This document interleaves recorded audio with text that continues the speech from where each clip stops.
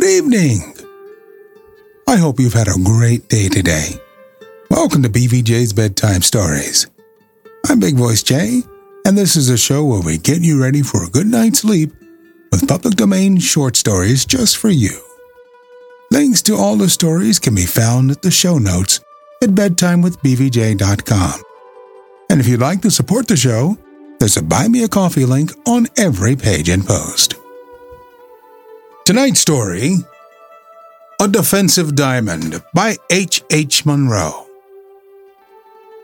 Treadleford sat in an easeful armchair in front of a slumberous fire, with a volume of verse in his hand and the comfortable consciousness that outside the club windows the rain was dripping and pattering with persistent purpose.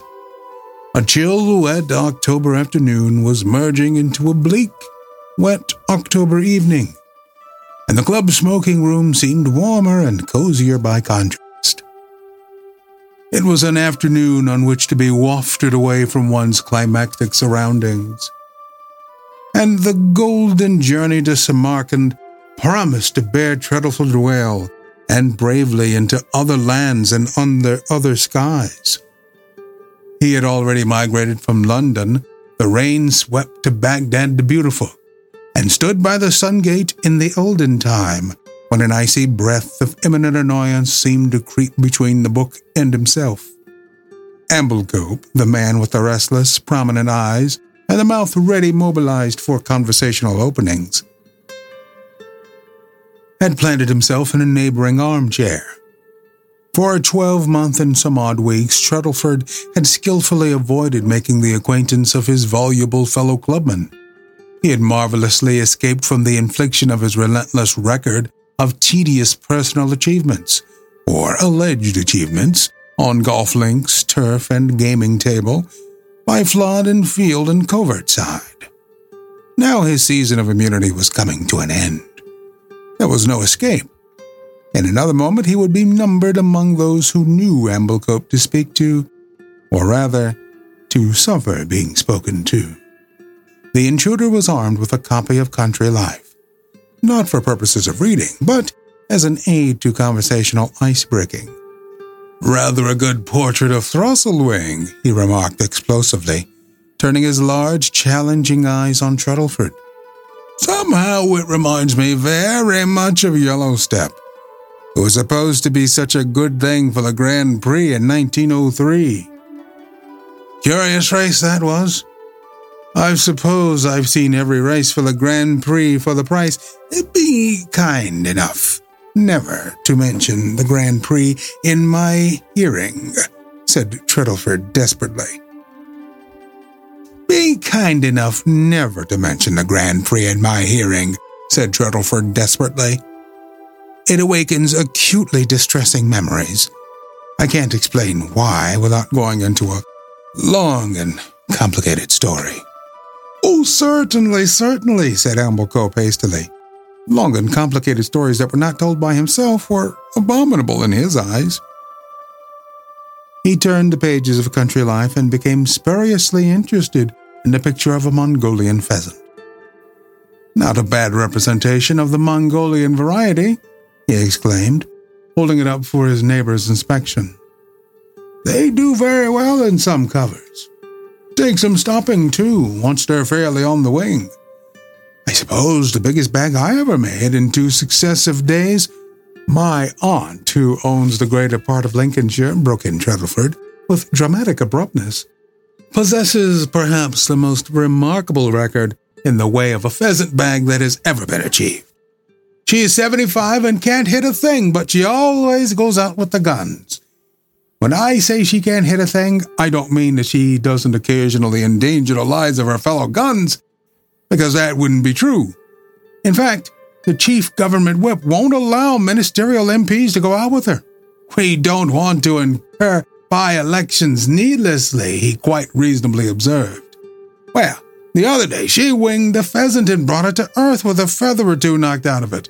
It was a runner, and my aunt saw herself in danger of being done out of about the only bird she'd hit during the present rain. Of course, she wasn't going to stand that. She followed it through bracken and brushwood, and when it took to the open country and started across a plowed field, she jumped onto the shooting pony and went after it. The chase was a long one, and when my aunt at last ran the bird to a standstill, she was nearer home than she was to the shooting party. She had left that some 5 miles behind her. Rather a long run for a wounded pheasant, snapped Amblecope. The story rests on my aunt's authority, said Treadleford coldly. And she is local vice president of the Young Women's Christian Association.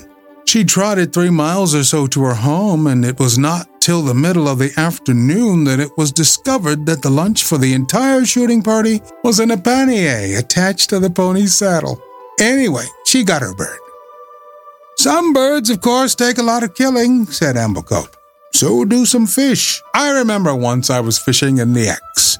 Lovely trout stream, lots of fish, though they don't run to any great size. So one of them did, announced Treadleford with emphasis.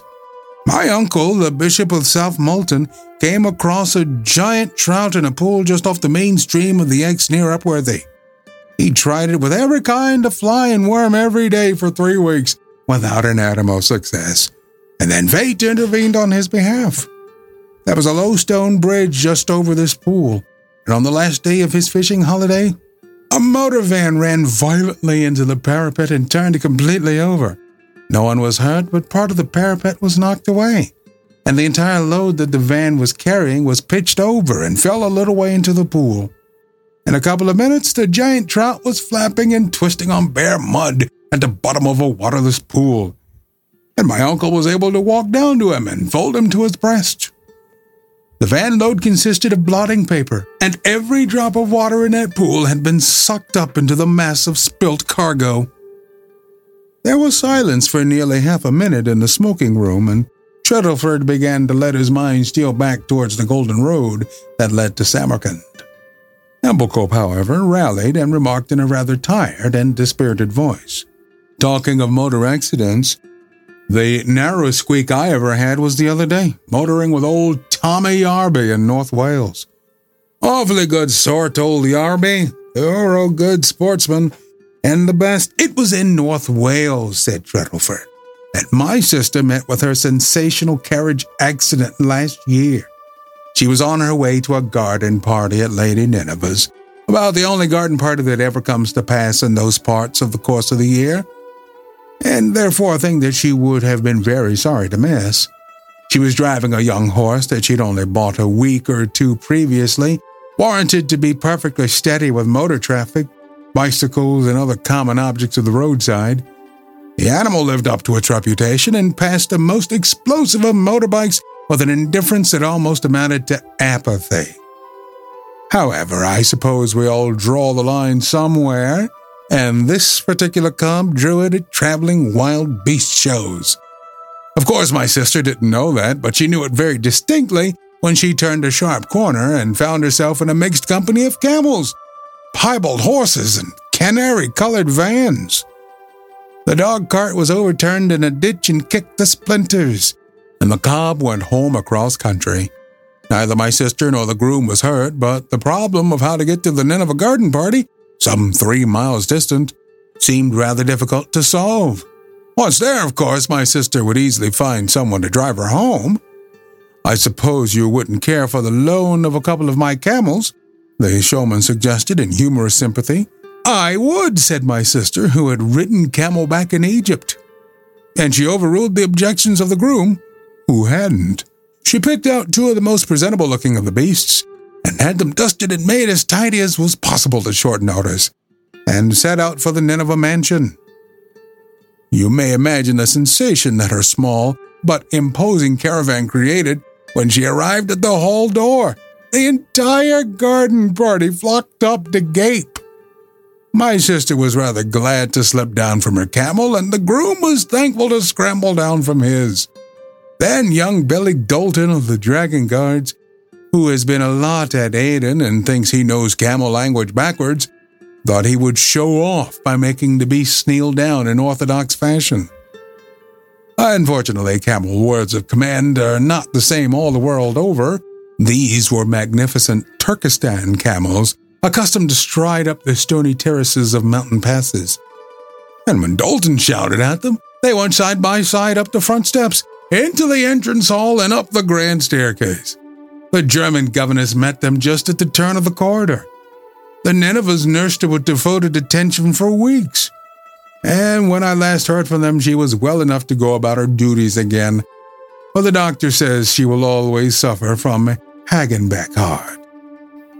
Amblecope got up from his chair and moved to another part of the room. Treadleford reopened his book and betook himself once more across the dragon green, the luminous, the dark, serpent-haunted sea. For a blessed half-hour, he disported himself in imagination by the gay Aleppo Gate and listened to the bird-voiced singing man. Then the world of today called him back. A page summoned him to speak with a friend on the telephone.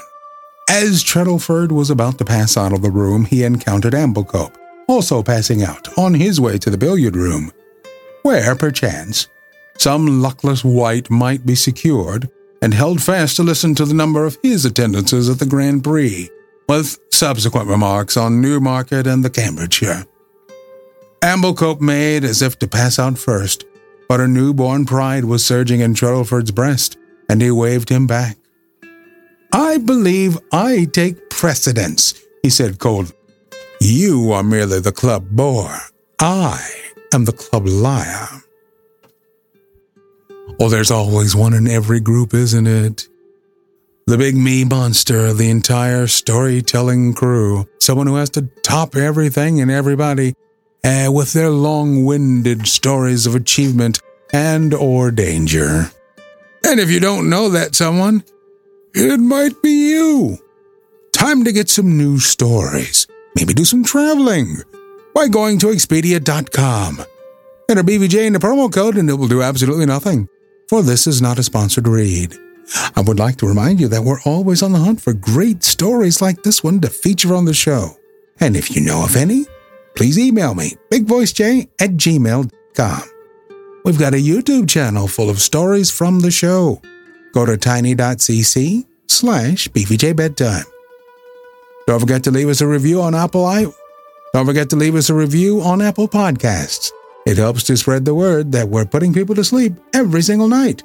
And if you'd like to make a donation, there's a Buy Me a Coffee link on every page and post. Thank you so much for listening. Good night. Diamond Club hopes you have enjoyed this program.